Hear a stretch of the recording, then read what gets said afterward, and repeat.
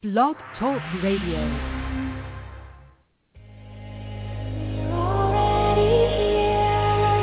Firefly Willows LIVE presents Revolution, featuring your host, HiC Lutmers.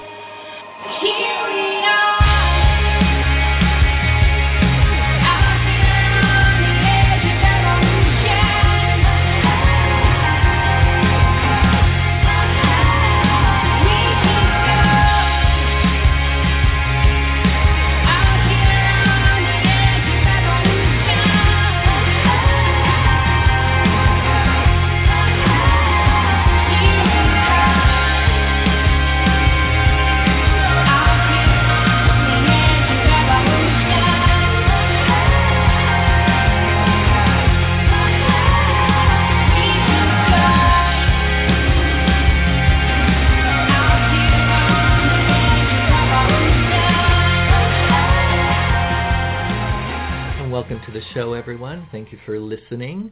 As usual, we start off our show with a roundtable discussion, and to do so, I am joined by my co-hosts, Mildred Lynn McDonald, John Carasella, and good morning, and Deb Carasella. Hi. And the topic that I'd like to bring up for us to discuss today.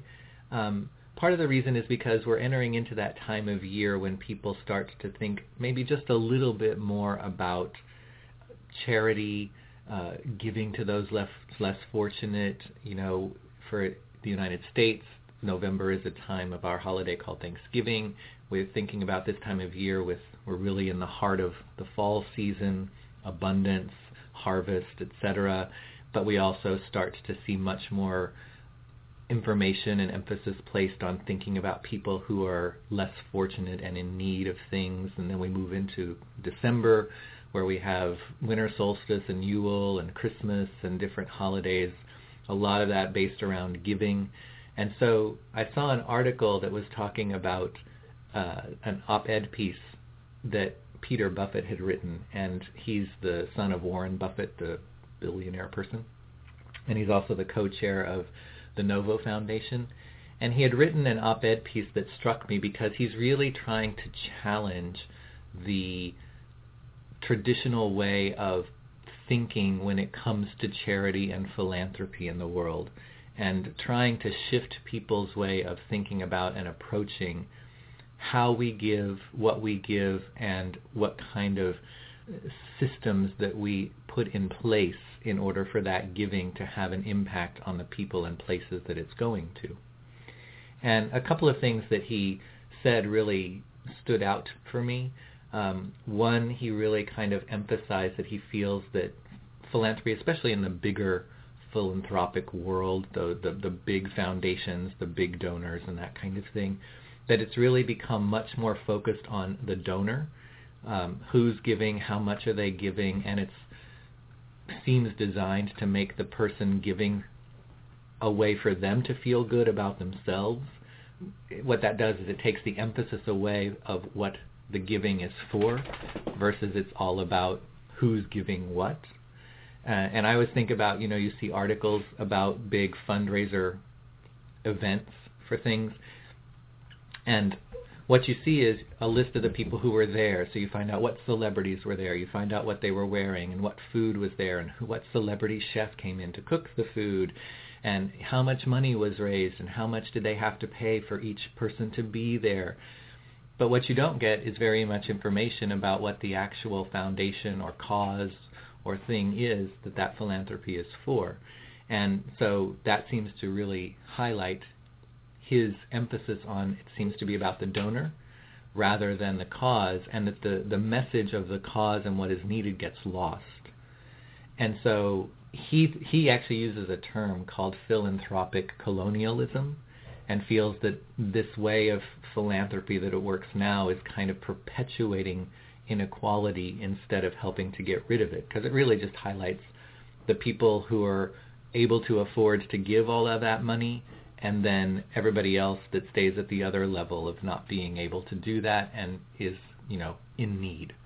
But he also uses a phrase called, he thinks that everybody in the philanthropic arena needs to be and this is his quote, driven to lose their jobs, because he wants to see a systematic change around how people with a mission go in and apply what they do, listening to the people that need it and what they need and how they need it, which may be different from how other people or another community may need it, and also to go in and do what you can, do it effectively, and then you've done it so effectively, they no longer need you, so therefore you're now out of a job. And most people are afraid to approach philanthropy that way.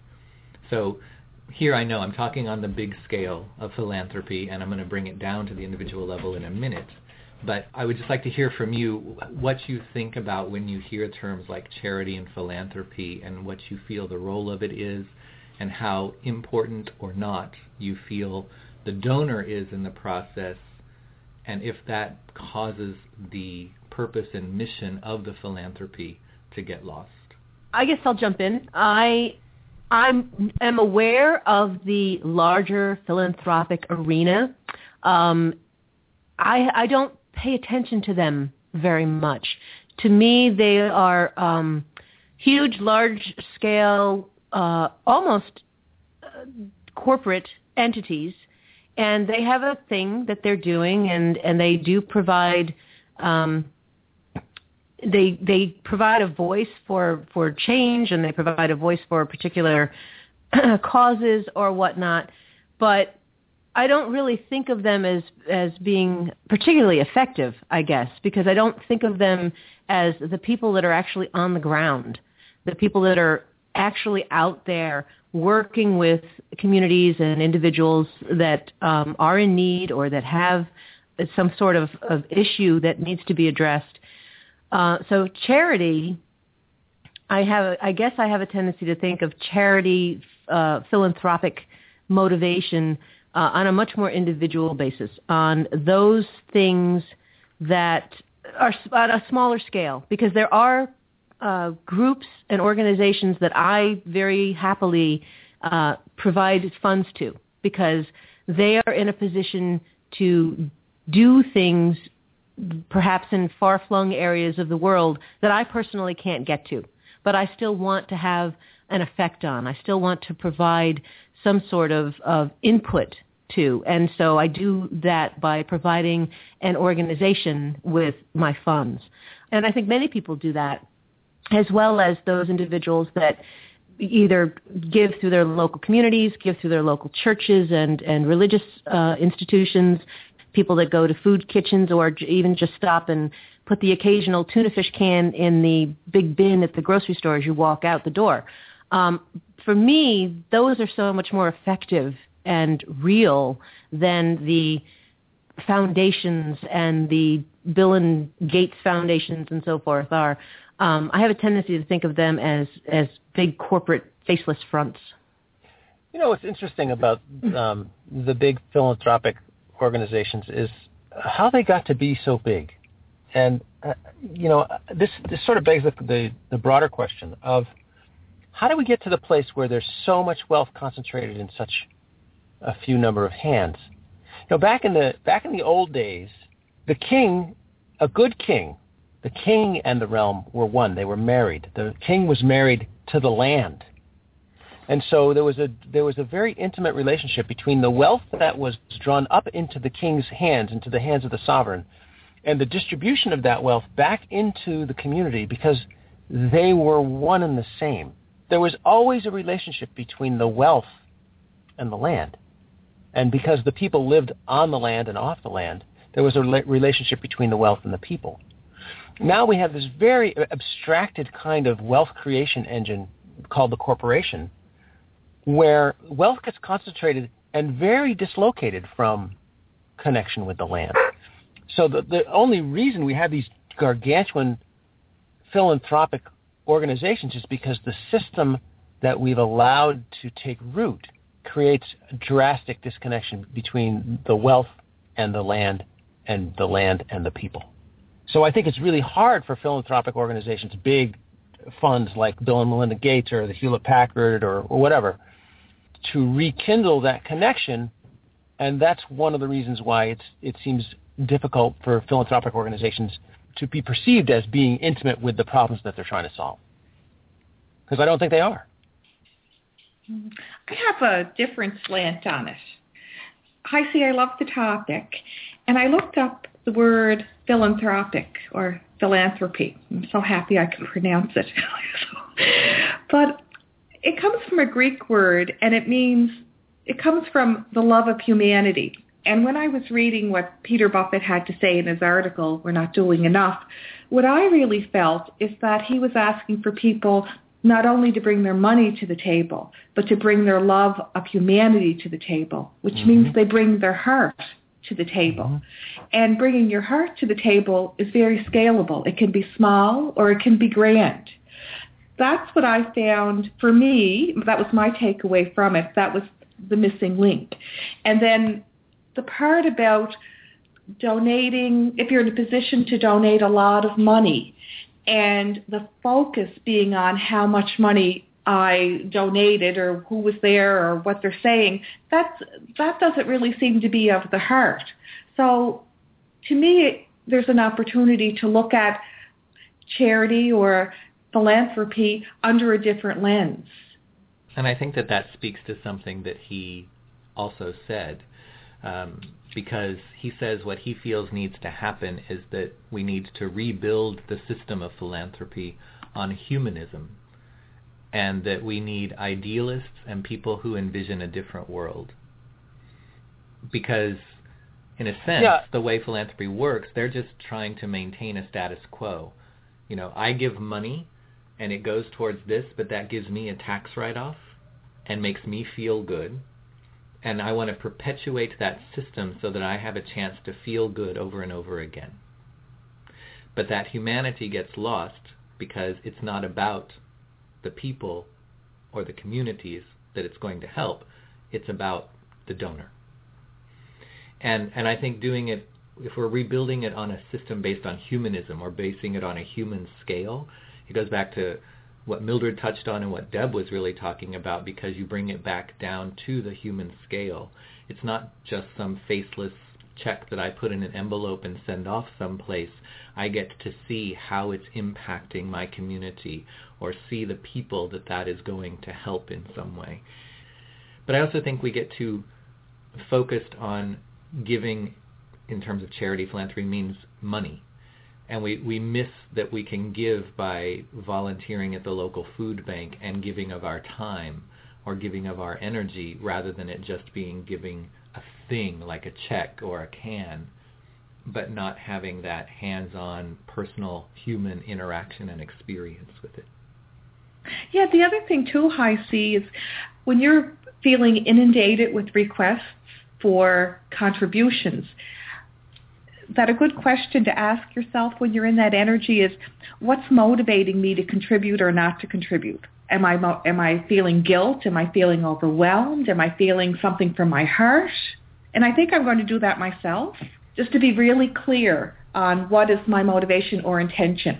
I think your suggestion about really understanding why you feel compelled, or not necessarily compelled, but motivated to consider donating or giving or being a part of what is being asked of you at that moment is a really good idea. Buckminster Fuller said, "You never change things by fighting the existing reality. To change something, build a new model that makes the existing model obsolete."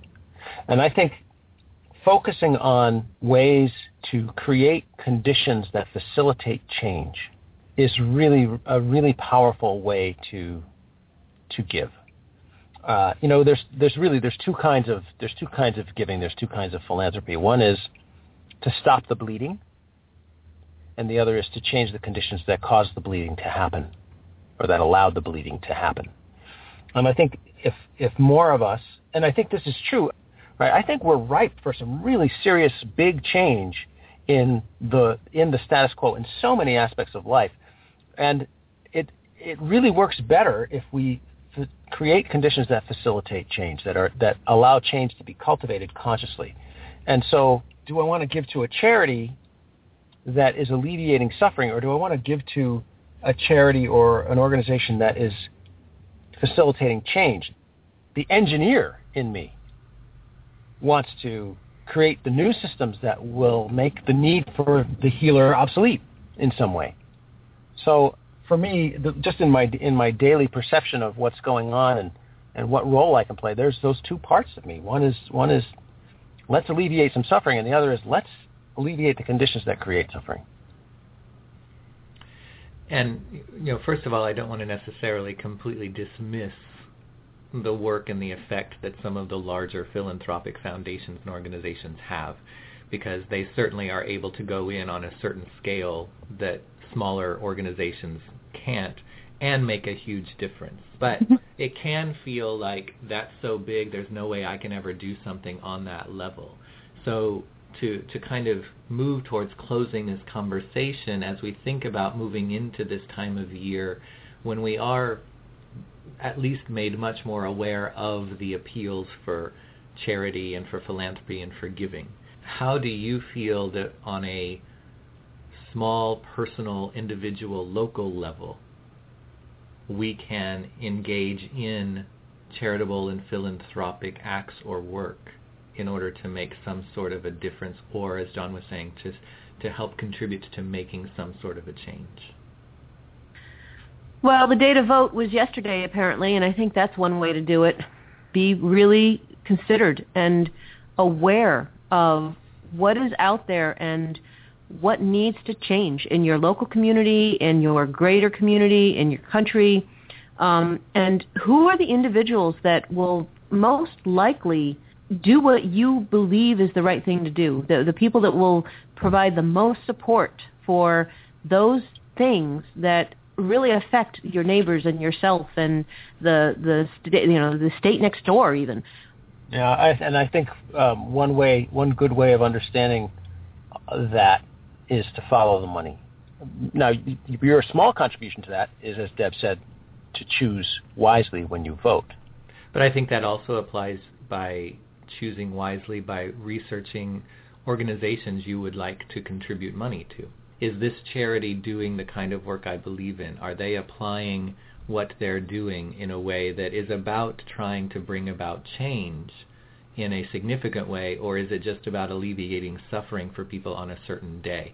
And there's nothing wrong with alleviating suffering, but there's a difference between gathering food in order to give people on one day of the year a meal that matches what we're supposed to traditionally have for a holiday. So on Thanksgiving, everybody gets a turkey, kind of thing, versus working to change the system so that they have access to that kind of food throughout all of the year.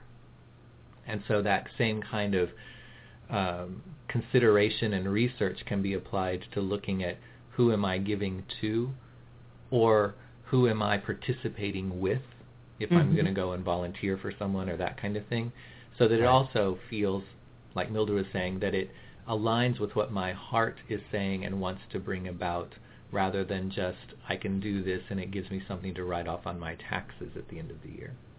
Mildred, did you have anything that you wanted to suggest? Yeah, I do. I really liked what you said earlier, HiC, about bringing more than money to the table, because that seems to be my orientation. And when I was listening to, we're only human scale or we're small, what came to me was, in money we may be small, but in passion our arms can circle the world. So broadening your philanthropic or charitable donation equation, or really looking at it carefully from the point of the heart and driven by passion. So by going through this exercise, and I'm sure our listeners will find the same thing, by having this discussion or conversation with yourself, you may feel that, or you may find that you're ready to take the next step, whatever that looks like. It may have nothing to do with money. And I would encourage people to also not underestimate the smallest acts of charity can have some of the biggest impacts. So as we close this, I would challenge you, my co-host, as well as all of those listening, to think about how you can practice philanthropy on a daily basis, and how you can, in your own life, find that opportunity each day, each moment, to give someone who seems as if they are in need what it is that they are in need of, rather than what you think they should have. And that could be as simple as, because I think that charity and philanthropy can go as small scale, if you will, as a smile or a hug or opening the door for them when they have bags in their hand. And that's a very small scale act of philanthropy that may have a huge impact, because maybe somebody was feeling depressed, but the fact that a stranger smiled at them suddenly snapped them out of that spiral of depression and started to help them feel better through the rest of the day. So that would be my challenge to people listening, is every day look for the opportunity to be the change by not thinking that what you have to offer isn't enough when you compare it to some bigger scale of something, but to simply look at what is in need around me and how can I contribute to what is needed in some small way, and know that just like the drops of water create the ocean, my small thing will be amplified if everyone is giving a small bit of philanthropy to everyone that they come across who is in need. And it can swell, like you were saying, Mildred, it can swell to embrace the whole world because all of those drops of philanthropy come together. So, thank you very much to my co-hosts for being willing to jump into this kind of a conversation today. Thank you to Mildred Lynn McDonald, and to John Carosella, and to Deb Carosella. And I would encourage you to stay tuned, because coming up we'll have our astrology update, our Living Well segment. If you'd like to call in for a reading a little later in the show, feel free to do so. 646-716-5510 is the phone number. And we'll also be having a conversation around abundance. So I encourage you to stay tuned. Hopefully you enjoyed this conversation, and we'll be right back.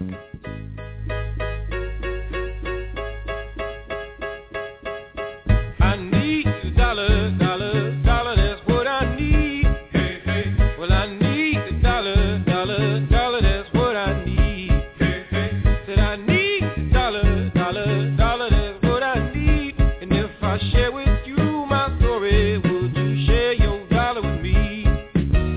Bad times are coming, and I reap what I done sowed. Hey, hey. Well, let me tell you something, all that glitters ain't gold. Hey, hey. It's been a long old troublesome road, and I'm looking for somebody come and help me carry this load. I need a dollar, dollar, dollar, that's what I need. Hey, hey. Well, I need a dollar, dollar, dollar, that's what I need. Well, I don't know. As promised, we're always thinking of ways to bring you a fresh new perspective. Check out this lineup of our newest shows.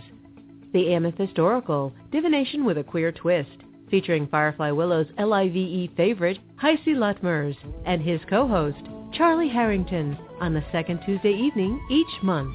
A Shamanic Life, hosted by John Carosella, on the first and third Tuesday evenings each month. What's Your Prescription for Balance, with Dr. Glenna Calder, the first Thursday afternoon each month. And Evolve, with Robin White Turtle Lisney, the third Thursday afternoon each month. Introducing our newest show, the second and fourth Saturday mornings each month, From Beyond, with mother-daughter psychic mediums Nadia Shapiro and Dr. Barbara Williams. We're excited. Give us a listen as we continue to create new and entertaining ways for you to shine your inner light. Join us at Firefly Willow's LIVE. Hello, kiddies. This is Tino Calenda, your Nelly astrologer, with your monthly astro report for November 2013. This month we'll be calling this one Fearless Flyer.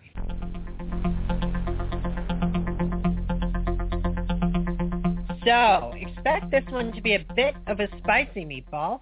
The cosmos is very lively over the next month or so. Well, actually, it will remain rather interesting for the next decade. That said, this girl is on fire. Starting November 2nd, the Uranus-Pluto square makes an exact aspect, which can mean two things. When confronting power, we may be completely bowled over by the immensity and intensity of said power structures, and yet there is always another way possible. Uranus in Aries is in the sign of creativity and motion and the individual as an institution. As such, it is empowered by the forward-thinking and innovative energies of Uranus. This one is a doozy, as it is forming what is known in astrology as a yod configuration, which is a triangle formed when two planets are 60 degrees apart and form an apex with another planet that falls within a 5-degree range of the vertex of the two planets. The word yod is a holdover from the Kabbalah and translates roughly to the finger of God. It is essentially two planets adding their energies to maximize the energies of the planet that the triangle is pointing to. With Uranus and Aries being at the vertex, the individual is actively being empowered by the evolutionary thrust of Pluto in Capricorn and the totalizing energies of Saturn in Scorpio to transform social institutions. Think politics, religion, science, government, etc. To heal the deep wounds of humanity and to eliminate the concept of false separation. In essence, we are being asked to assess our relationship to the social and natural worlds and begin to sync the two and have our collective agreements reflect the idea of interdependence and the need for our structures to serve all humanity and the entire community of life, not just an elite. The individual this month is uniquely placed to agitate for liberty and personal freedom, and also in a unique place to reinvent social institutions and the structures of one's own life. Confronted by the transformer energies of Pluto transit Capricorn, the sign of collective institutions, individuals and people working in collectivity are uniquely empowered to innovate and transform all of the structures that guide our lives. As we are each confronted with corruption, rot, and decay at the heart of our collective agreements, Pluto will empower our intention and actions towards purifying this decay and removing the poison to completely revamp our understandings. It's a great time to do anything of an activist nature, and also great for those who are social designers and are of a mind to innovate. The dynamics are intense, infused with a sense of urgency, and demand a mindful, analytic approach to activate the power generated by this fiery aspect for growth and real creation. Uranus being the target of this transit and in the action-oriented sign of Aries, you can feel driven to massively overhaul parts of your life. You need to make sure you do that with a reality-based, honest assessment of what is required in your life. This would be what Saturn in Scorpio is calling for. It's a great time to become aware of where institutions and power structures have been limiting you and to confront the areas of your life where you feel powerless. Uranus and Pluto working in an explosive combination will empower your moves. That said, be careful. This combination is similar to Semtex explosives, and if you're not careful with its energies, you can either create the conditions for another 1960s countercultural explosion or find yourself blown to ribbons. These boys are fun, but they are both intense, shocking, and surprising and should always be approached with care. They will show you a good time, but you will not be left the same as when you entered. You may find yourself giggling at random intervals and flush in the face just remembering all the things you and these two boys got up to. Which brings us to November 3rd, an intense new moon eclipse in sexy Scorpio. It occurs at 4:50 a.m. PST, and this one is rather explosive. The moon will pass in front of the sun, intercepting the orbit of the Earth around the sun, and the moon will be hanging out in the middle of it all. Eclipses are wonderful times of transition between cycles. They mark a point where a dynamic process is ending and a new one is being born. They mark endings to great cycles and the origins of new patterns emerging. Being in the transformative sign of Scorpio, we're encouraged to look deeply into our psyches and find the areas where a cycle of regeneration is ending and a new one is beginning. What is particularly wonderful about eclipses is that their effects can be energetically felt weeks and months prior to and post of their initial ingress in the sky. That said, it's a great time to plant new seeds for big cycles of development and a great time to tie up any loose ends and take a deep and fearless dive into our depths. Explore your forbidden fantasies and have the intensity of presence to all these stirring events of a life lived with full attention. October 21st through November 10th, I'm calling this the deep dive. The Mercury retrograde is ongoing until the 10th. This one is proving to be a particularly serious one, as in serious like a medical condition. There's a stellium forming, which is a group of 3 or more planets in conjunction aspect in a sign or house. Conjunctions usually mean that the energies of the various planets are fused into a single super being. All of them this month are dressed up as Scorpio. If you can imagine them in their finest steampunk meets Gothic attire, and all are doing intensely sexy things with one another. And we like that. Mercury is hanging out in his cave right now, reviewing his algebra sections before emerging again to run things at the planetary delivery service. This is a good time to review, revise, and revamp anything in your thought sphere that is outmoded, outdated, or no longer serving your technical operations to their optimized functioning. He's in Scorpio, so looking at behavior patterns that are blocking mental progress or obsessive-compulsive thought habits that have you stuck in a self-defeating loop is necessary to clear away the psychic garbage and sacrifice the redundant neural networks that are gumming up the works. He is joined with Sirius Saturn, which makes this cleanup project all the more reality-based, crucial, and serious. As in critical condition, proceed with caution and make sure you think your words out carefully before saying them and that your motives are pure and above board. Otherwise, Scorpio's stinger will strike and bite you in the ass. Saturn is not a guy you fuck around with, and he won't suffer fools who show a lack of discipline, and being in a mysterious sign, he will demand that you have the fearlessness to take a deep dive and clean up your psyche. He says, get to work, and rewards handsomely when the summit has been mastered. He is, after all, quite a prince, and he accentuates the bright spirit we all are. He is an above-board guy and won't bullshit you. He's dependable, and while serious, he has a big heart. The 2 twin boys are teamed up by the mighty life-giving Sun, who is also hanging out in Scorpio until November 21st. The Sun is the sense of ourselves, and in Scorpio gives impetus to investigating and shining light upon the hidden spaces of ourself. The bright shadows of repudiated talents and capacities will have the light shined upon them and will be able to rise during this transit. But it will require analysis, with Mercury being in the mix, and discipline, with Saturn adding his gin to the cosmic punch bowl. For those of you boys and girls out there with sugar daddies or mamas, this is a good time to do what they say, for you will be rewarded handsomely. The energy of the day is fearless investigation into the unknown, and be ready to be blown away by your findings.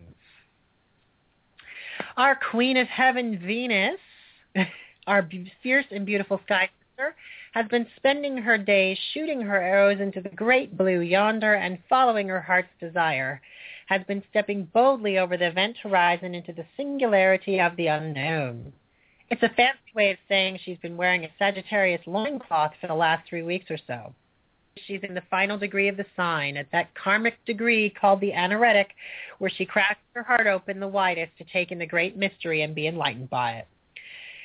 She will ingress into Capricorn over the next few days, where she will slip into some sensible shoes and her best blazer and pencil skirt set, and hang out with her boy Pluto to work as a dynamic duo and get down to the business of transforming collective arrangements. Yes, boys and girls, there is a theme emerging. If Pluto is up to purifying corruption, it is Venus putting a human face on all of it and infusing a rather dry thing called infrastructure with the spirit that has it act in service to humanity and the animate world. The two will form a conjunction over the next few days, which will last the rest of the month. They will be working as one. It is a good time to collectively examine the social and connective elements of our arrangements to figure out how they can better serve the masses. Individually, it signals a time when we need to examine and transform our own connection to the social world and how that world acts on nature. We are being asked to open our hearts in an intensely practical way to do our part in evolving the human project. A tall order, but with Venus and Pluto by our sides, we can get much done and cut away down to deep structures and make enduring connections, which, of course, is Venus's impetus. Again, it will be all about making practical connections, and the watchwords are brevity with impact. Not a good time to mince words or not clear with intentions. That, kiddos, wraps up another edition of the Astrology Report for November. It will prove to be a powerful month if we all play our cards right, with many cosmic echoes which will reverberate for many moons to come. I'm Tino Calenda, your Nelly astrologer, signing off. If you'd like to read more, please visit my blog at flyingpunkrocunicorn.wordpress.com. And if you have any questions or wish to have consultation, I can be emailed at Calenda, that's CALENDA, .tino@gmail.com. See you next month.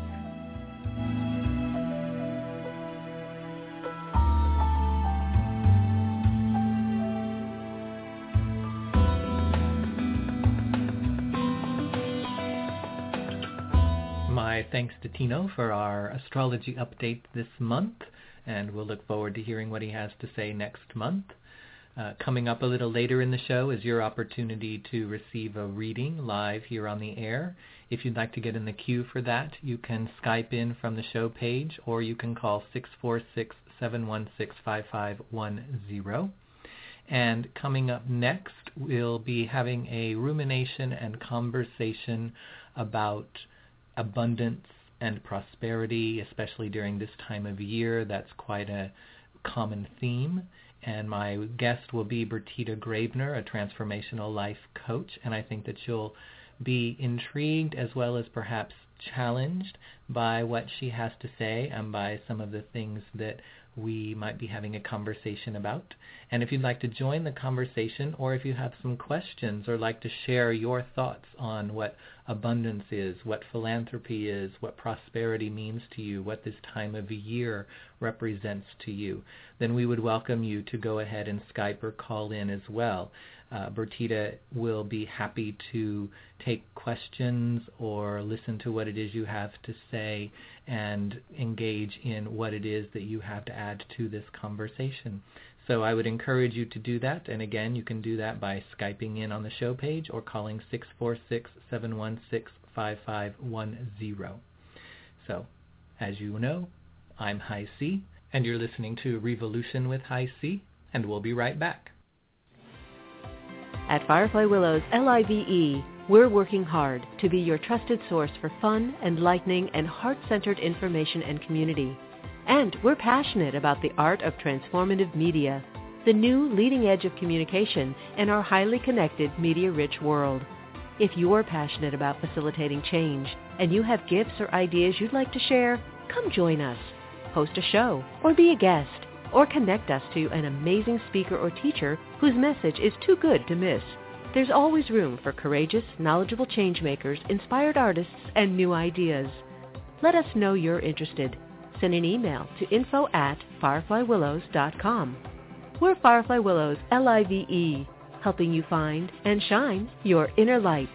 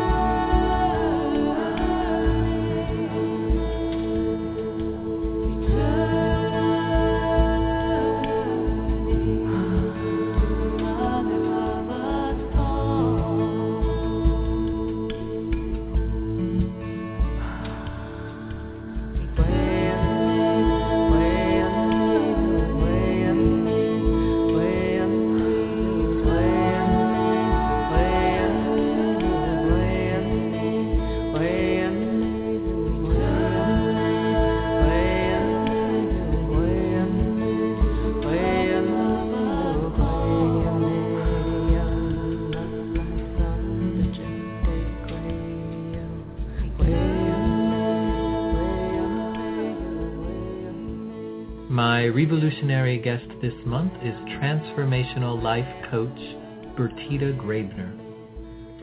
Bertita offers coaching for all of those wanting to bring voice to their ways, and positive intentional change into their days. She offers conversations to those ready for change from a revolving to an evolving self. Through listening, reflecting on your wisdom, exploring the terrain of uncertainty and possibilities, she leads you through an inquiry into the causes for your choices. She helps to open up your options for action and ways of being in the world. You can find out more about Bertita and her work at www.conversationswithbertita.com, or on Facebook. You can look for her under Conversations with Bertita, or you can follow her on Twitter at Convos, C-O-N-V-O-S, with Bertita. So grab a cup of tea, sit back, take a breath, and enjoy my revolutionary guest, Bertita Grabner, with a rumination on abundance, followed by a conversation around the topic of abundance, gratitude, and prosperity.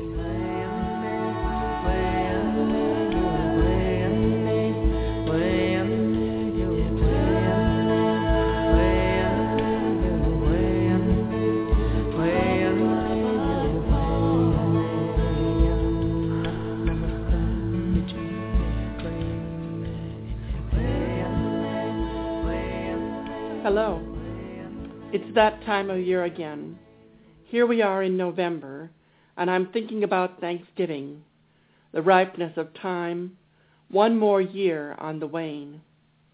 I'm invited by this season to take stock of what this year has given me, to consider the abundance before me and be grateful. Yet, this year I find I want to explore the scope and range of what abundance actually means to me. So, join me as I go on a riff, following the nuance and layers of meaning tucked away in my experience and ready to be harvested. Whenever I want to know about something, I automatically head for the dictionary to check out the word that names it. Wondering about the meaning of abundance is no exception. I discovered the word comes from Latin and contains two parts. Ab, meaning from or from the source, the origin, and undo, meaning from the sea, the rivers, and to rise in waves, surge, or to have a wave-like motion, to undulate, or to wave. So for me, abundance comes from the source, in waves, or as a wave. I wonder, is there a flow to abundance? Does it come and go over the course of time? Does my experience of abundance ebb and flow? Christian scripture says, "There is a time for everything, and a season for every activity under the heavens." This comes from the book of Ecclesiastes, chapter 3. I find all abundance comes from somewhere, from the creative, inexhaustible source. It comes in waves, as with each season. In spring season, we have a wave of abundance and renewed life, with a profusion of birthing, flowers budding, and seeds sprouting. In the summertime, we have a surge of abundance, with growing, with ripening. In autumn and fall, we have abundant fulfillment, a gathering in of ripeness, as with ocean waves of wheat at harvest. In winter, we have a dormant time, with its abundance of hibernation, rest, awaiting the promised renewal of nature's cycle. So it is with our life cycles. The cycle of nature mirrors the promise of abundance in our lives. Is it possible for each of us to always live in abundance? Let's take a look at that possibility from the perspective of the age-old question, is the glass half full, half empty, or does it overflow? The traditional answer of an optimist is that it is half full. The traditional answer of a pessimist is it is half empty. A Zen Buddhist might tell you this story about a cup of tea. Nan-in, a Zen master during the Meiji era, that's 1868 to 1912, received a university professor who came to inquire about Zen. Nan-in served tea. He poured his visitor's cup full and then kept on pouring. The professor watched the overflow until he could no longer restrain himself. "It's overfull. No more will go in." "Like this cup," Nan-in said, "you are full of your own opinions and speculations. How can I show you Zen unless you first empty your cup?" A rabbi might tell you about the Psalm of David, verse 5. You prepare a table before me under the eyes of my enemies. You anoint my head with oil. My cup brims over. I have heard it said, your cup is always full. The only question is, with what is it filled? Half may be water, the other half may be air. It is simply a matter of what fills it. So too, the abundance of each season is filled with its own gift to be savored and enjoyed. I like to experience dipping my cup into the abundance of what is. My rich internal life allows me to make meaning of the drifting of a leaf through the air on a fall day. I like experiencing abundance at all times, recognizing exactly what that gift is at any given moment. I ask myself the question posed by our Buddhist monk: do I need to empty my cup in order to receive?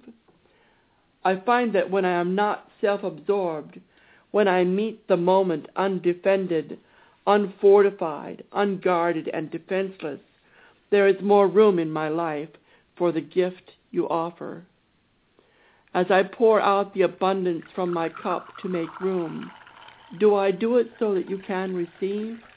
Whenever I purge my house with a seasonal fall cleanup, I take special care to place all the items I am parting with where they can fill a need. Am I actually giving from my abundance? This question takes me back to the ebb and flow of the undulating waves of abundance dancing in my life.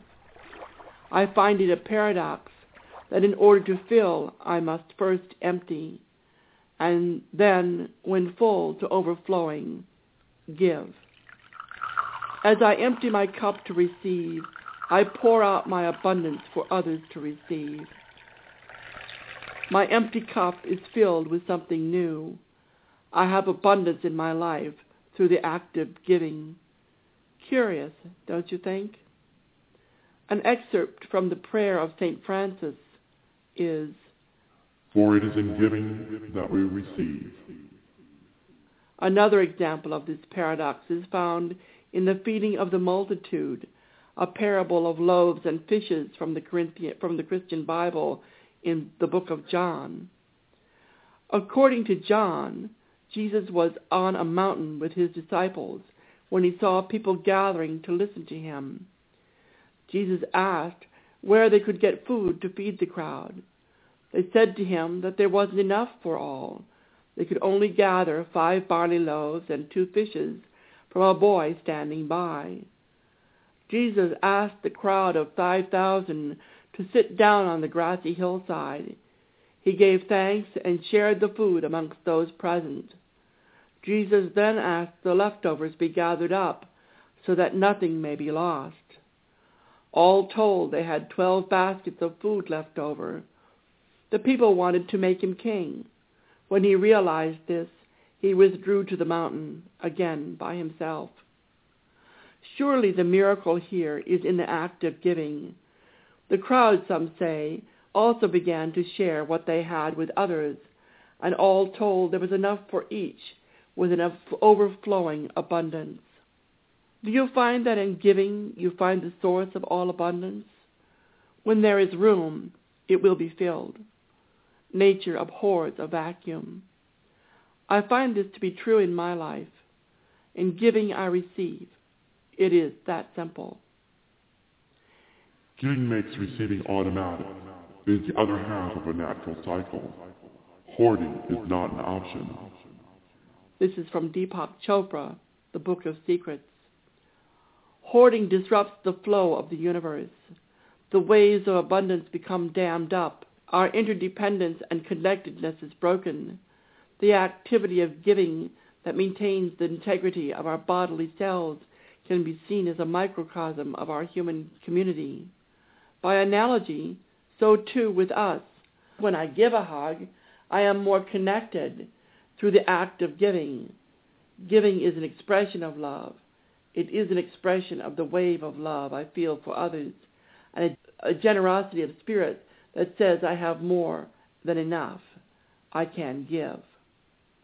I am told there is a Quaker song that goes, From you I receive, to you I give, together we share, and from this we live. The law of karma can be stated, You get what you give, and what goes around comes around. When I empty, when I give from my abundance, I receive in return. When I am connected to myself, I am connected to love, the endless universal. I am connected to you via the heart. In the chakra system, the heart is recognized as containing the color green. It is the color of healing, balance, tranquility, and serenity. Green brings wholeness to our lives, and it is the color most frequently associated with life.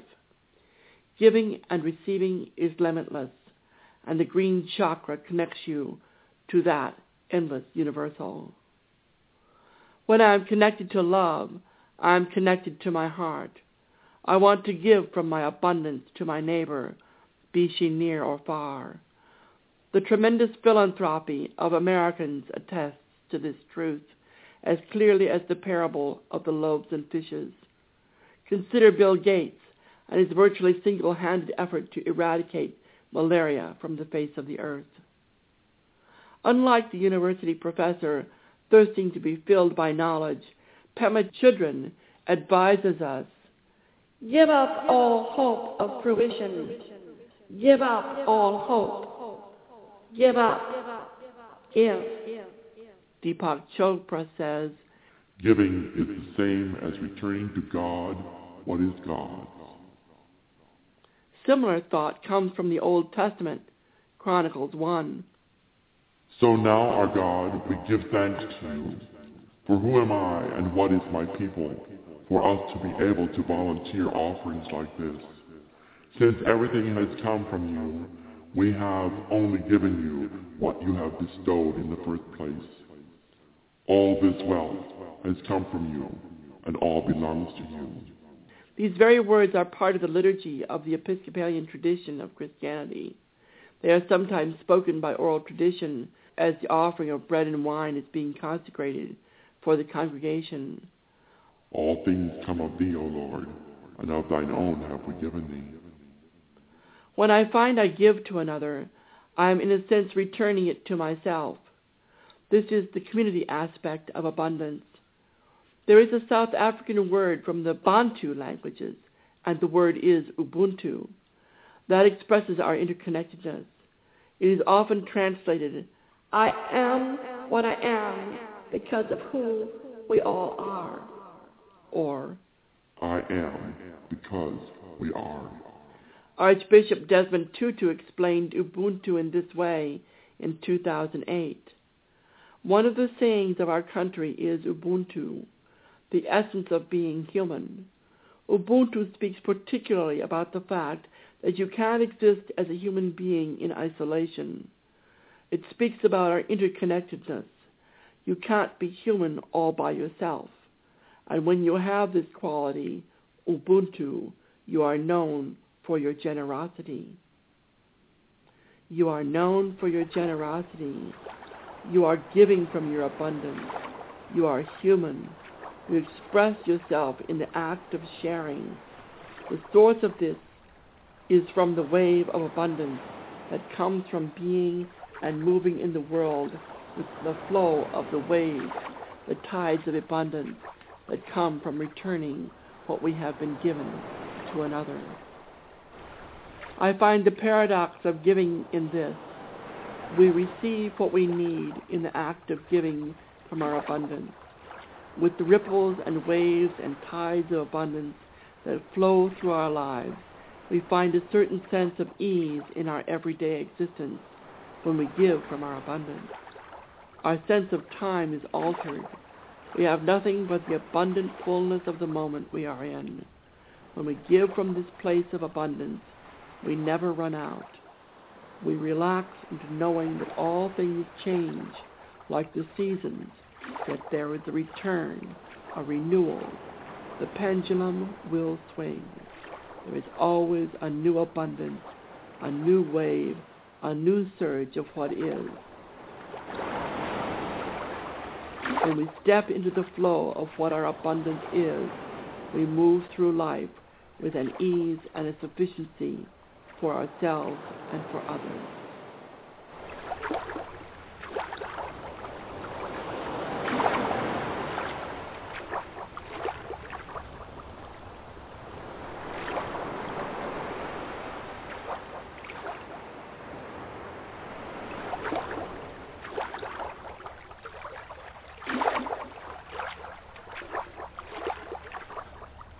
What would you say is the difference between abundance and prosperity?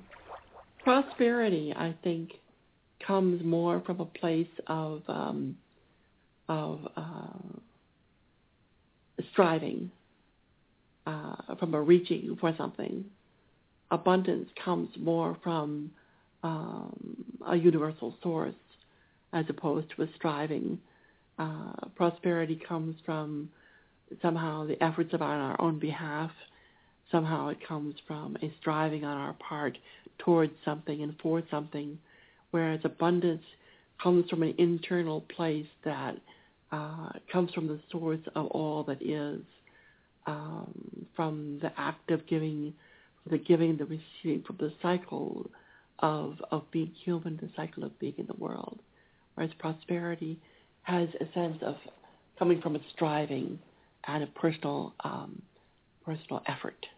How would you recommend that people recognize and live with a sense of abundance?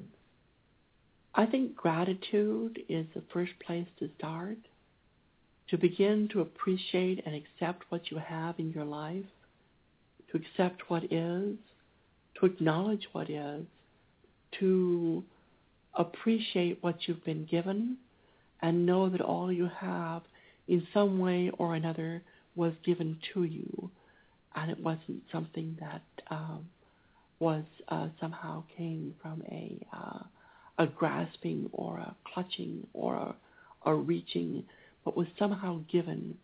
And in that giving, you received, and in that receiving, you have. Gratitude is the beginning of wisdom. And to know and be grateful for what is the first step in being able to step into your abundance. Because if you don't know what you have, you can't appreciate how full you really are. And I think perhaps don't measure what you have in comparison to what you don't have, but simply look at what you do have rather than it always being in somehow measured against what you don't have. It's a little like yoga, staying on your own mat. You're not in competition. You're not in comparison to others. It is only you and what you have in your own abundance, in your own life, for which you are immensely grateful because you know somehow it was given. And in the process of receiving that, you don't make comparisons, as you say, to how it might be for others. Others don't enter into it in a sense because it's about what is yours and what is yours to be grateful for. And what you have is yours, and therefore it can't be compared to another. But I often see people minimize what they do have by saying things like, well, yeah, I have a car, but it's not this XYZ kind of car. Mm-hmm. And so suddenly there's no gratitude nor even an awareness of the abundance they have, that they have that car that they do have. It's measured against, yeah, I might have this, but I don't have this. So that sense of gratitude and even that what they do have can represent abundance is forgotten or lost in the focus on what they don't have rather than what they do. I would venture to offer to say that one would want to be grounded in what one does have and not in what one doesn't have. Because if you don't have something, you don't have it. And to be grounded in what you have, it's a little like saying, why would you want to feel bad about not having something that you don't have when you have what you do have? To be in full acceptance and acknowledge of what you do have and to be grateful. As I said, gratitude is the beginning of wisdom, and the wiser you are, the more you appreciate what it is that you have. And the more you appreciate what you have, you realize there's less room for seeing what you don't have, because the world is full of things. The world is full of stuff. And having is not necessarily a thing orientation. Yes, you may have a car, may not be a Tesla, but if you were to put in mind that you wanted a Tesla, you might take those steps and make those choices in life that would lead you towards having a Tesla. At the same time, you need to also bear in mind that in terms of having and in terms of happiness with regard to having, it's a cycle of approximately 3 months that things remain new in your life, where you say, oh, I just got this Tesla. I'm driving a Tesla. And then within about 3 months, you're saying, well, maybe I need something else that's new to make me happy. And it's a cycle of fullness that it's a little bit like the waves and the coming and going of waves of abundance. It's like it cycles in and it cycles out, but the abundance of having remains with you as kind of like a set, constant piece of you knowing that you have what you have and appreciating that. The cycle of wanting things you don't have is, I would suggest, not the place to start from, but to start from what you have. And I think that abundance is like happiness, in that they're both states of being. Happiness is not dependent on something external, but is a state of being that starts within us and is cultivated by us and within ourselves, independent of whatever external circumstances or situations may be there. Although many people confuse that, and I think abundance is the same way. I think that abundance is a state of being and not dependent on our external situation, on how many external things we may have. And yet people confuse both of those things by thinking that if I have something else, if I have something more, then I will be happier, or I will, really what they're thinking is I will appear more abundant, which we could get into a whole thing about how that's really about ego than it is true abundance, because it says, I want to have this Tesla because it will show to the world that I am successful, or that I am this, or I am that. And that, I think, is really prosperity versus abundance. And I think that it's something that can be striven for. Right. Yeah. And I think that when we can recognize that both happiness and abundance are states of being that come from within us and are cultivated by us from within ourselves, which then radiates out to create a world around us that we see as abundant, that we see as happy, then we are in a much better place to then experience the joy of gratitude. Yes. Because we know that we are grateful for what is around us, and what is around us is as a result of us, rather than someone or something external to us. Exactly. I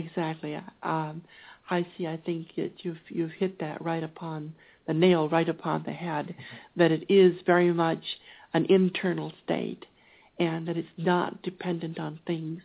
It's not dependent on outside forces, that it's an internal state, and it's a way of generating a place to come from, a way of being. And as you cultivate this way of being, of gratitude, of fullness, of time, of energy, of life, of abundance, that comes, I believe, in waves, greater and lesser amounts, but still there's like a set place in a wave below. The waves come up and go down, but there's a set place for the ocean where the water is level. And from this abundance comes up and over in waves and abundance, and moves forward in undulating waves of abundance. We perceive and receive those waves each time with a renewal, kind of like with a season of renewal and of appreciating. Because as you've noted, we're human, and we don't have a constant state of being. We get sad, we get happy, we get a little under the weather. But the point is, if we can create our set point of coming from abundance in waves and seeing ourselves in gratitude for what is, we have a way of being in the world that I think supports our humanness and our ability to be abundant one with another. And I think if we want to surf the wave of abundance, lovely, just like a surfer, the key to surfing is the core. Yes. You develop your core through, yes, I mean physically. Yeah, the core, hara. Yes. You through exercise and all of that. That's what allows you to ride the wave, to surf the wave, to stay up, to stay balanced, and to be able to ride that wave as it crests. Yes. And that to me says the same thing with abundance. Abundance comes from the core. Yes. And so if we want to surf the wave of abundance, then we have to connect with and develop our own core. Yes. Which again says abundance is going to come from within. Yes. Rather than from something without. Yes. Because without that core, we aren't going to recognize nor be able to enjoy the waves of abundance that are all around us at any moment. Yes. I totally see that as being the reality that is. There is a wave of abundance that comes from your core, and it radiates out from your center, and you surf that wave, you ride that wave of abundance, and realize that wave will come back to the set point and then rise again. That the waves are always there to be surfed. They are not going to stop. And that there always is. It reminds me of a story a long time ago that I read in a Reader's Digest. As a young child, I read this. And this gal was in a prison in Russia, and had very little to eat, and was not able to get out of her state of being in prison. And yet at the same time, she was able to keep track of the seasons. And when it came to Christmas, in her portion of food that she was given, there was a morsel of gristle and fat in her meal, for which she was grateful, and realized that someone, somewhere, had put a little bit of something in there for her. And it put me in mind of the fact that no matter what, there's always something to be grateful for. And in the process of recognizing gratitude, we multiply it. I think we multiply gratitude by our acceptance of it and our returning that gratitude not only to the source of the giver, but also in overflowing for others. I think that the better course of wisdom, the better course of choice making is to choose and opt for gratitude, to always to recognize and to see what it is for which you can be grateful. And if you need to make a list, do that. Give yourself 5 minutes in the morning and 5 minutes at night to write down the things for which you're grateful for that day. I rested well. I woke early. I was able to speak to a person I care about. I was able to receive an act of love. And at the end of the day, to offer that up and say, wow, so-and-so, that person was kind to me today. And I was surprised by that. I would not have expected that from that person. And that's a gift to me from them. And I'm grateful for that they shared that with me. Maybe they handed me a cup of tea when I was thirsty without my asking. Maybe they stopped and stepped aside while I stepped into the elevator. But to be acknowledged and to be accepted and to be grateful for all that there is in the bounty of our lives, I think is a place to come from, and a place of wisdom and a place of gratitude where we can ground ourselves in the source of all that is. And in that source of all that is an abundance and is an overflowing, and the cup is always full. The cup is always full. And from that fullness to overflowing, we can give and receive. So the constant pouring out and the constant pouring in, and let it move. Let it be a wave. Let it be there for people to surf. Let it be there for you to surf and for you to send forward and out into the world for others to receive and for others to send on its way. It's not meant to be dammed up. Hoarding is not an option. It is not there to be blocked. It is not there to be stopped up. It is there to be flowing like the undulating of the waves and the constant flow and give and take of life, and the receiving and the giving of life, that we speak life to others, that we give into the heart of others, and that we receive from the heart of others and are grateful. And I would offer one other exercise that people might try for the next week, for the next month, for a moon cycle. Listen to what you say, and any time you start to say, I don't have blah, blah, blah, find a way to re-say that as I have X. Mm-hmm. And whether it's something very mundane, like, well, I'm trying to make this recipe, but I don't have any cinnamon. Instead, find a way and think, not what do I not have, but what do I have? So you would say, well, I'm trying to make this recipe. I have allspice. And, or what I often find people say, I don't have time to do blank. Then I would say, catch yourself and don't let the words I don't have come out of your mouth over the course of a day or a week or a month. Mm-hmm. And instead you would say something like, I have time to only do this. Uh-huh.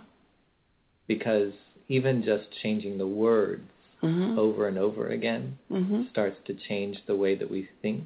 And we start to develop an attitude of always thinking about, focusing on, and saying what we have, rather than always being focused on and highlighting what we think we don't have. Yes, exactly. And when we wake in the morning and say, oh, I didn't get enough sleep. Oh, I don't have cereal for breakfast. If we start the day with a sense of lack, if we start from a sense of don't have, we're already operating at a deficit. If we go and wake up in the morning and say, wow, golly, I got 4 hours of sleep last night. I am so grateful, and to be able to say, I'm not coming from a place of lack, I'm coming from a place of abundance. Because when you say, very definitely to the point, I see, when you say, I don't have, you're coming from a place of lack and a place of deficiency and insufficiency. And abundance is all about sufficiency and having enough. And when you say, I don't have cinnamon, but I have allspice, you say, this is a new recipe. I've just created a new way. And so this is now something that I can say, wow, this was a gift. This was a gift not to have the cinnamon. Opened the door to my experimenting with allspice. That says, you know, I kind of like that flavor. That's interesting. I didn't know I was going to have allspice today. Didn't know I was going to have allspice. I thought it was all cinnamon. Mm-hmm. And we don't want to come from a cinnamon place. And I think that it reminds us that the true essence of abundance is in recognizing that we have what we need, mm-hmm. and has nothing to do with whether we have what we want or not. Yes. Want and need are two separate things. And always, since we are creatures that have the possibility and the opportunity to choose, and we can always choose to make a different choice. If we choose to choose abundance, if we choose to choose coming from a place of having, then we can recreate and we can reshape our future and recreate and reshape our present and our now into a sense of fullness of time and abundance. Well, as we move to the close of our conversation, then I would like to ask you a question that I pose to each of my guests. And the first thing that I would like to ask you will be a question that a previous guest has asked without knowing who would be my next guest, and then what question you would like to pose to my next guest without knowing who that might be. Look forward to it. This sounds like a great deal of wonderfulness. So the question that my previous guest had was, why does your favorite color speak to you? Well, let me respond in this way. My colors are autumn, soft autumn colors. And the colors and the tone of the colors that speak to me through their intensity and through their gentleness and the softness of the autumn colors. Green is one of my favorite colors in that spectrum. And also brown. I've discovered that I don't have a lot of black in me. I have a lot of brown. I have a lot of brown that comes in brown supported by green and brown supported by yellows, soft autumn yellows and autumn greens. And so my color that speaks to me, or why it speaks to me, is because it's of my essence. They are my colors. My colors are soft autumn, and the tone and the intensity of those colors speak to me because they come from my spiritual state of being in fulfillment and being in the fullness of life and the fullness of time. And what question would you have for my next guest? Well, let me be devious. I think I'm going to ask a question around food. Right. What food feeds your spirit the most? All right. Excellent question, especially during this time of year when we are surrounded by food of all sorts for many occasions. Yes. So that will bring us to the conclusion of our conversation, mm-hmm. and I will express my gratitude for you having shared your abundant wisdom and knowledge with us around the topic of abundance. Thank you. And I hope that those listening will be able to take this and it will help them to perhaps have a slightly different experience during this holiday season and this holiday time of year as they reflect on what you've shared and what you've had to say that hopefully might have just ever so gently shifted their perspective and way of thinking. So thank you very much for having joined us and offered this today. Thank you so much for the opportunity to be with you again today. May all be happy. May all be safe. May all be everywhere. Be free.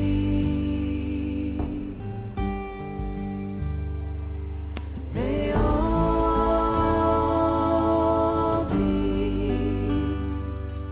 be happy. May all be safe. May all be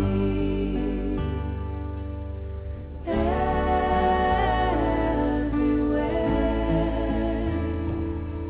Be free.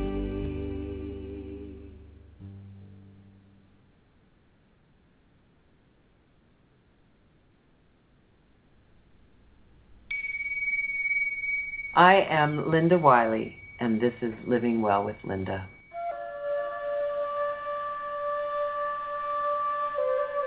Your monthly guide to the well-being of your body, mind, and spirit. It's about an alternative approach to life, healing, and living well in our changing world.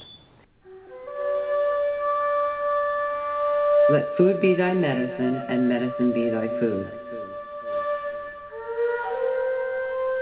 A return to this understanding of the truth of food and the value of food within our lives. Our body is a machine for living. It is organized for that. It is its nature. Let life go on in it, unhindered, and let it defend itself. It will do more than if you paralyze it by encumbering it with remedies. Leo Tolstoy, War and Peace. To realize our connection with all of life and the plant and animal kingdom and how we support and help each other in our process.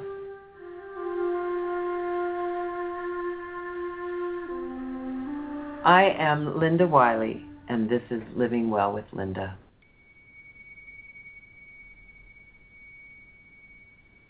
November, the month of Thanksgiving. And indeed, there is much to be grateful for.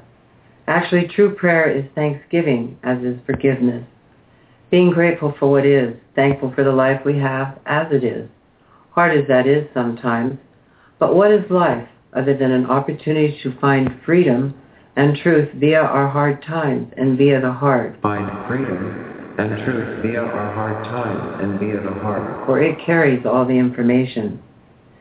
Challenges are what build character, inner strength, and wisdom to be passed down and shared throughout the ages. It's a tribal community kind of thing. It is living from the heart of life. Living from the heart of life. Rather than the program we have come to call life. So for now, the harvest is done. It's time to dance. Dance. It's time to celebrate. It's time to honor the ancestors and the truth. Honor the ancestors and the truth they went through to find freedom. Truth be told, our history is not the truth of what went down. The crown came to take the land and take it over. Kill the natives, for that is the only way to take over a reality. Destroy the indigenous people, for they carry the truth of the land before the takeover. And there is no way to go back and trace the true history, for words are removed and other meanings given. As they say, history is always from the perspective of the victors. And indeed, we lost our way, to be sure, through all the lies told henceforth. But now is the time of thanksgiving. Time of thanksgiving. And in this time, see that family is the deep gift that it is. It is one that is trying to be destroyed in the name of progress. Without family, all is lost. Without a tribe, we die lonely and afraid, and we live in a meaningless, unidentified type of world. It is time to reclaim our tribal community reality. It is time to live off and in harmony with the land and each other. This is the truth of the heart. It is time to honor deeply the heart, which has been misplaced in the fabricated matrix of reality. For if the heart was online, none of what is going down would be so. Love is the truth of all of life, as is the mystery and the awe that go with that mystery. Love is the truth of all of life, as is the mystery and the awe that go with that mystery. And we are that mystery. And we are that mystery. Perhaps there are no explanations for this mystery, and perhaps there is no need to do so. For living in the awe of it all is the truth of life. For living in the awe of it all is the truth of life. No one, and that is no one, as far as I can find and have found in my experience, at least knows what this is, how it came to be, where it is, how we got here. And time is part of that illusion. Time is what puts us in that located place with a past and a present and a future. So let us gather together in our common humanity. And honor each other for our differences and our similarities. For it is these that need to stand out, not behind in the shadows somewhere unnoticed. Truth is, we're all stardust. Everything is. And we've got to find our way back to the garden, because we're starlight, we're million-year-old carbon. That is from a song by Joni Mitchell. We are all dreamers. So together, let's start to dream the new dream. Let's start to dream the new dream. And let's start to live it. Let's start to live it. Now is the time to start really getting ready to do some inner work, as that darkness cometh forth, and for good reason. It is not to be shunned, but dived into. It is rich and delicious, very nourishing to be sure for body, mind, and spirit. For until we change and heal the within, the without will remain the same. This is a fact of life. So as we get ready, look at the world and envision a truthful place for all to be. Envision a truthful place for all to be. For it always was this way until we were usurped. Start to care deeply. Open the heart. Open the heart. Open the heart, and realize that it holds the key to all of life. Indeed, there is much to be thankful for. Come, let us rejoice in our commonness and shared hearts, for the dance of life is a circle, and all are included. No one is left out of the arms of love, for love embraces, holds, and welcomes all into its arms. The circle of life is complete, and there are no sides to life. This must be seen for truth and freedom to dawn. May it be so for all of us, and found deeply within the heart that waits in silence for our acknowledgement. Come, let us celebrate the truth, and let us celebrate the truth. And let us celebrate the truth and not the lies. Let us bring the truth of this love into our families during this holiday season that's beginning now. And let us really begin to feel this and honor this and see that the truth of life, and without love, nothing in the world is going to change. And may it be so for all of us. Aho. Aho.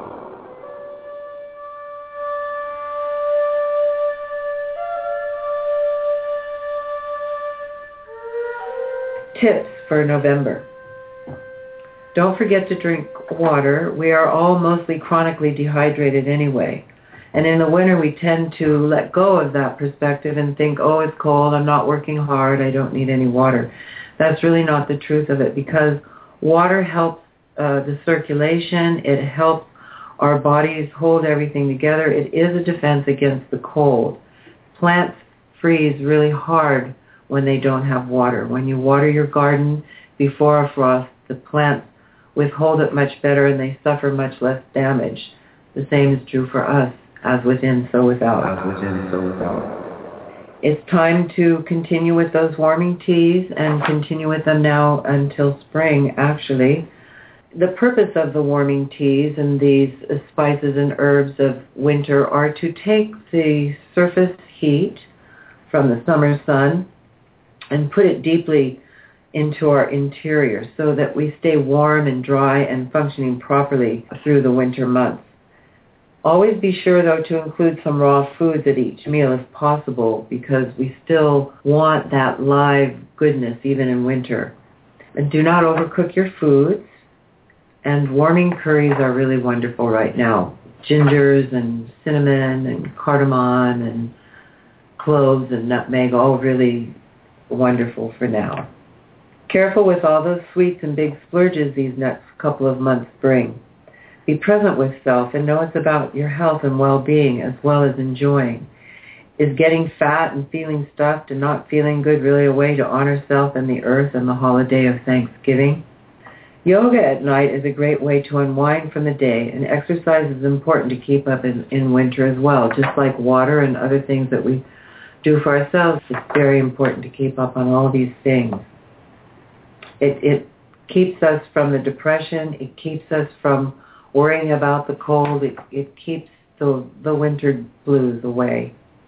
Saunas are lovely too this time of year. If you can find a far infrared sauna, it's really great, because the far infrared sauna is one of the most therapeutic healing tools around today. And the thing about far infrared is that it emits a band of light, of radiation, that we don't get much anymore because we're indoors. And it actually penetrates deeper into the cells, and it encourages them to release their toxins. So it's an incredible tool. And don't forget to drink water while you're in the sauna. It's really important because you're sweating all those toxins out, and you're putting that clean, cool water back inside. So those are the tips for the month.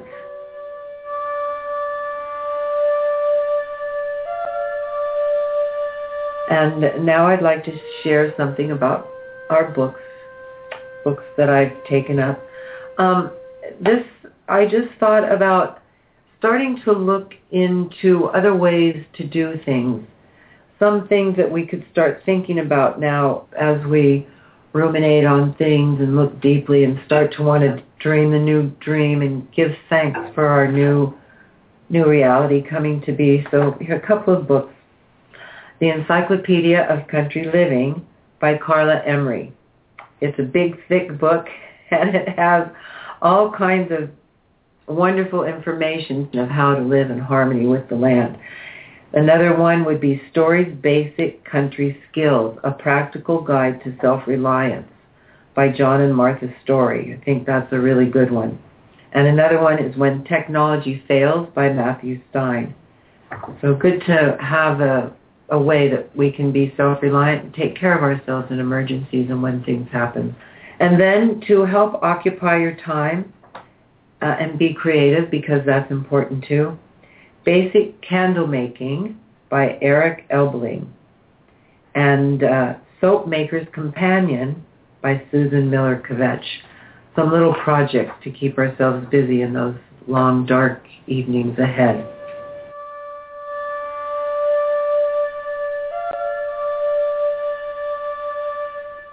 So a couple of quotes. I was looking how little quotes to end with, and looked back into some old Thanksgiving sayings. So here's just a couple little quotes. It is literally true, as the thankless say, that they have nothing to be thankful for. He who sits by the fire thankless for the fire is just as if he had no fire. Nothing is possessed save an appreciation, of which thankfulness is the indispensable ingredient. But a thankful heart hath a continual feast. By W.J. Cameron. And then another, to speak gratitude is courteous and pleasant. To enact gratitude is generous and noble. But to live gratitude is to touch heaven. Gratitude unlocks the fullness of life. It turns what we have into enough and more. It turns denial into acceptance, chaos to order, confusion to clarity. It can turn a meal into a feast, a house into a home, and a stranger into a friend. Gratitude makes sense of our past, brings peace for today, and creates a vision for tomorrow. Melody Beattie. And remember, it's only a dream. It's only a dream. It's only a dream. Thank you for joining me today for this segment of Living Well with Linda. I'm Linda Wiley. If you would like to chat further with questions, comments, or consultations, please contact me at linda@prestia.com. Thank you and blessings to all. Have a great rest of the day. Get back to the garden, say now back to the garden, back to the garden now. We are stardust, we are million-year-old carbon, we are golden, we're golden, and we call him the devil's bargain, and we have got to get ourselves, no, we have got to get ourselves, no, we have got to get ourselves back to the garden.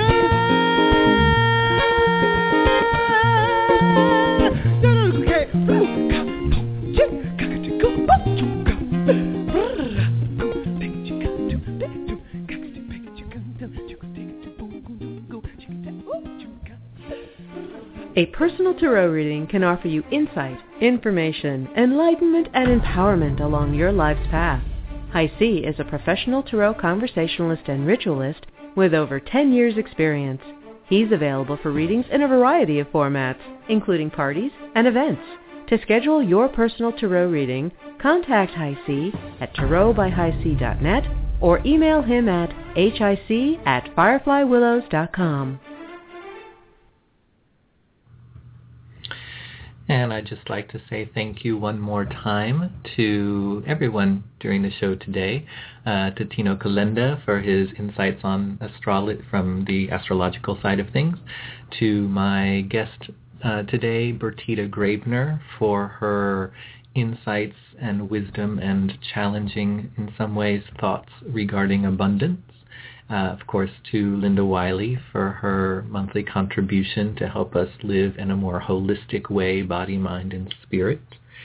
And for our reading portion today, I thought I would just pull a couple of cards to ask, what is abundance and how can we best recognize and live in abundance at this particular time in our lives? And I was struck by the card that came up because when I asked what is abundance, the card that appeared is the star card, but it appeared reversed, meaning it came up upside down. And I think that this probably speaks to a lot of what is going on astrologically for us right now. A week or so ago, we had a solar eclipse in the sign of Scorpio, and that was also conjunct Saturn. Don't worry about all the astrology speak there.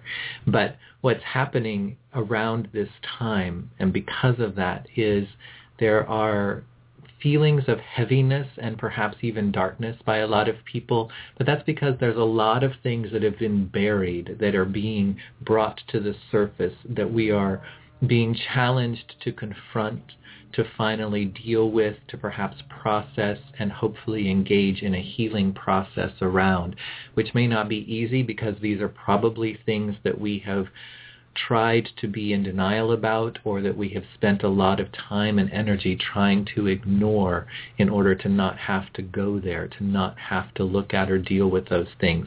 Be those things within ourselves personally, especially there are probably things coming up around relationships, and our relationship with money and finances and that kind of thing.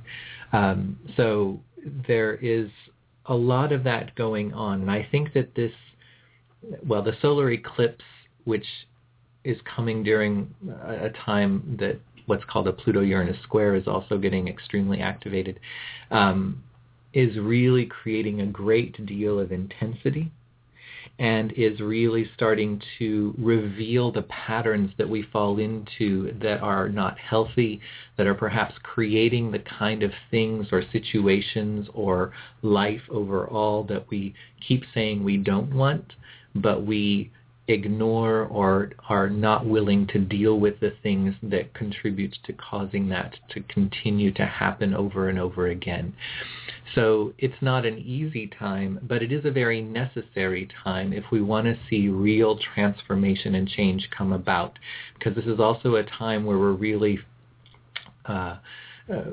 focused on things that are coming to an end, things that have reached their death in the cycle of things, and we want to make sure we're not grasping onto them and that we are not bringing them back to life over and over again out of fear of what it might mean to let go of them.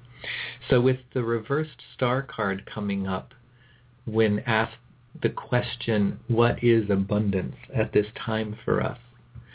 The reversal of that is, for me, about having faith and trust during the dark time. Think of the star card like a light at the end of the tunnel. So the reversal is when we're in the dark part of the tunnel. We can't see where we came from, and we can't see where it's going to end. We're just kind of in that middle part that is completely dark, and we can't make a U-turn. We can't turn around. Wouldn't it be interesting to see a train try to do that in a tunnel? And so if we think that this is where we're at, individually, collectively, that one, we have to just keep moving forward, one foot in front of the other. And abundance may just mean that we have the ability to put one foot in front of the other and to just allow ourselves to trust that at some point, one foot in front of the next will eventually bring us to the light at the end of the tunnel. But if we give up now because we can't see the light at the end of the tunnel, we'll be missing out on where this process, where this journey, where these things that are coming up that we now need to deal with and heal have to offer and have to take us to. So it's almost like there's abundance in waiting for us, but we have to just get to where that abundance is rather than needing it to be here now in order to not give up. Also, the star card tends to be a very healing card, and the reversal of it, reversals can point back to us, can be very internal as a process. So there is a sense that the star card reversed may be saying, right now, our abundance is found in focusing on our own healing process, because there is an abundance of what we need to be doing, what we need to be healing, how we need to be taking care of ourselves.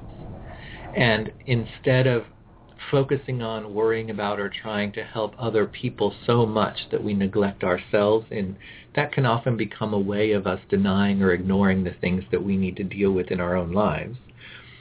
There's an abundance of things that are coming up for us that we need to focus on. So let us be willing to simply stay there and to do that right now in order to move to something new, into a new phase, allow that transformation to take place rather than continuing to put it off because we focus outward as a way of ignoring, denying, or not dealing with our own personal things that are coming up. So certainly, we want to hear that abundance is all about, there's going to be money falling from the sky or something like that.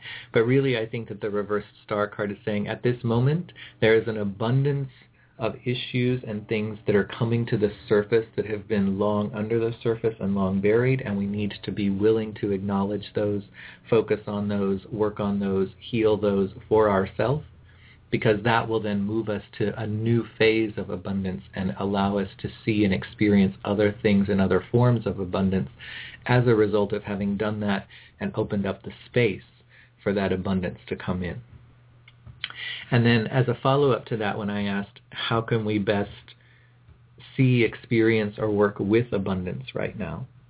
The 9 of Cups came up. Now, the fact that it's the number 9 reiterates some of what I was just saying, because 9 is a number of completion of phases and cycles. It's also a number that represents patterns, habits, tendencies, cycles that we tend to have a pattern around. And when a 9 appears, it says there are things that are ready to be brought to completion and closure, that it's time for us to recognize the patterns and the cycles that we fall into that perhaps don't serve us anymore, that perhaps are not healthy with us, or that we keep complaining are happening over and over again, but we neglect or simply don't want to look at our part in recreating them over and over again, versus we fall into the mode of blaming other people and other things for the way things are, because we don't want to see or acknowledge or accept that we also have some responsibility in that creation process. 9 of Cups with the reverse star card also may indicate that that we're on the verge of something new. 9 of Cups is very interesting because 9 of Cups is a card traditionally of happiness, of wish fulfillment. And the star card can sometimes be that too. The star card can be about wish fulfillment and getting what we wish for. Think of like wishing on a star. Both of those would say that we have to be very careful about what we're wishing for, because we're going to get what we are wishing for, and we want to make sure we're very clear about that. 9 of Cups, 9 tends to be a number of me. 10 is a number of me and the world around me and others.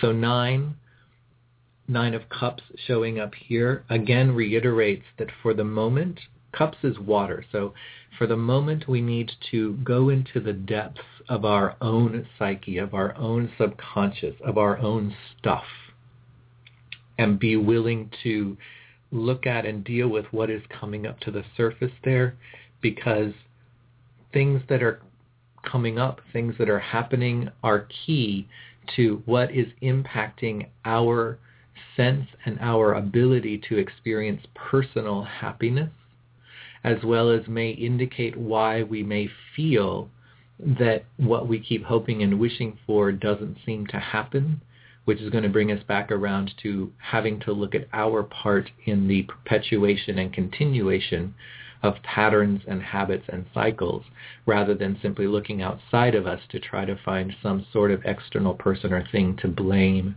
or to be the cause, so that we can simply fall into victim mode.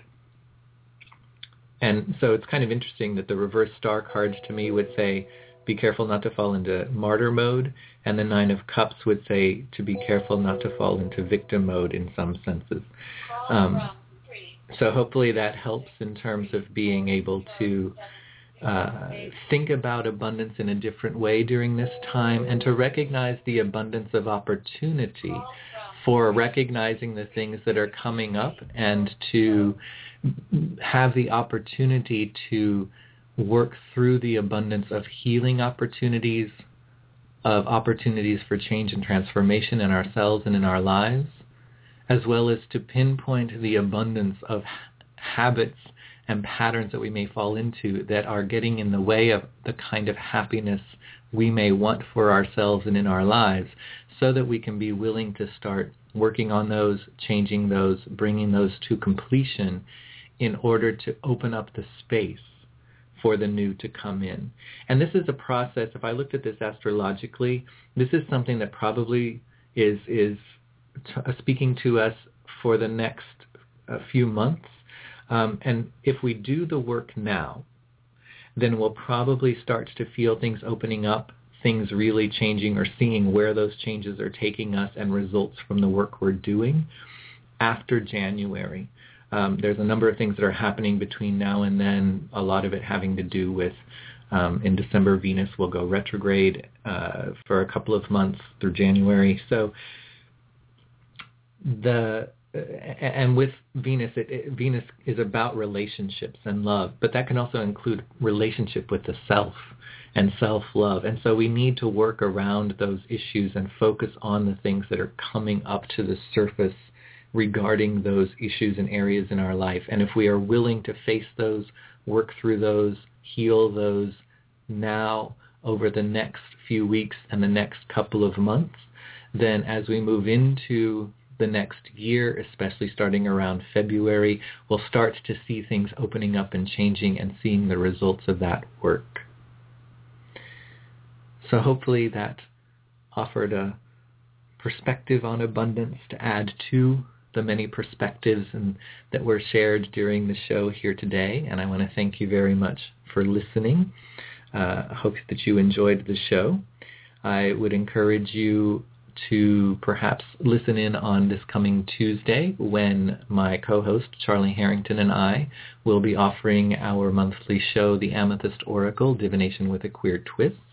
And we'll have on as our guest Christopher Penzak, who is a witch, an author, a teacher, a healer, and I think that you'll find that very interesting and illuminating. And we also, on that show, will offer live readings, so if you'd like to get a reading during that show, you can certainly call in to do so. That'll be on Tuesday night, this coming Tuesday, November 12th at 8 o'clock Pacific time. And I would also encourage you to check out all of the other shows that are here under Firefly Willows LIVE. We have many different perspectives, many different voices, and I think that you would likely find many different kinds of insights that would pique your interest if you so choose. And you can find those on Blog Talk at blogtalkradio.com/FireflyWillowsLive. You can also find us on Facebook for the channel. It's just facebook.com/FireflyWillows. You can also like my pages for my shows, facebook.com/Revolution with HiC, as well as facebook.com/The Amethyst Oracle. And I will look forward to joining you here again next month for Revolution in December.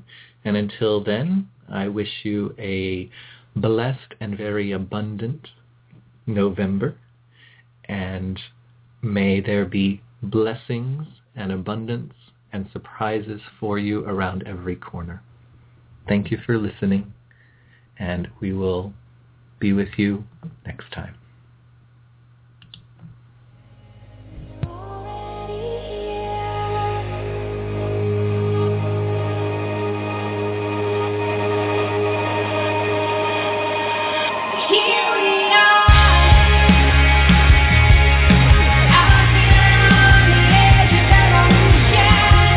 Thank you for joining us. This program was brought to you by Firefly Willows LIVE. We hope you enjoyed the show. This is Deb Carosella.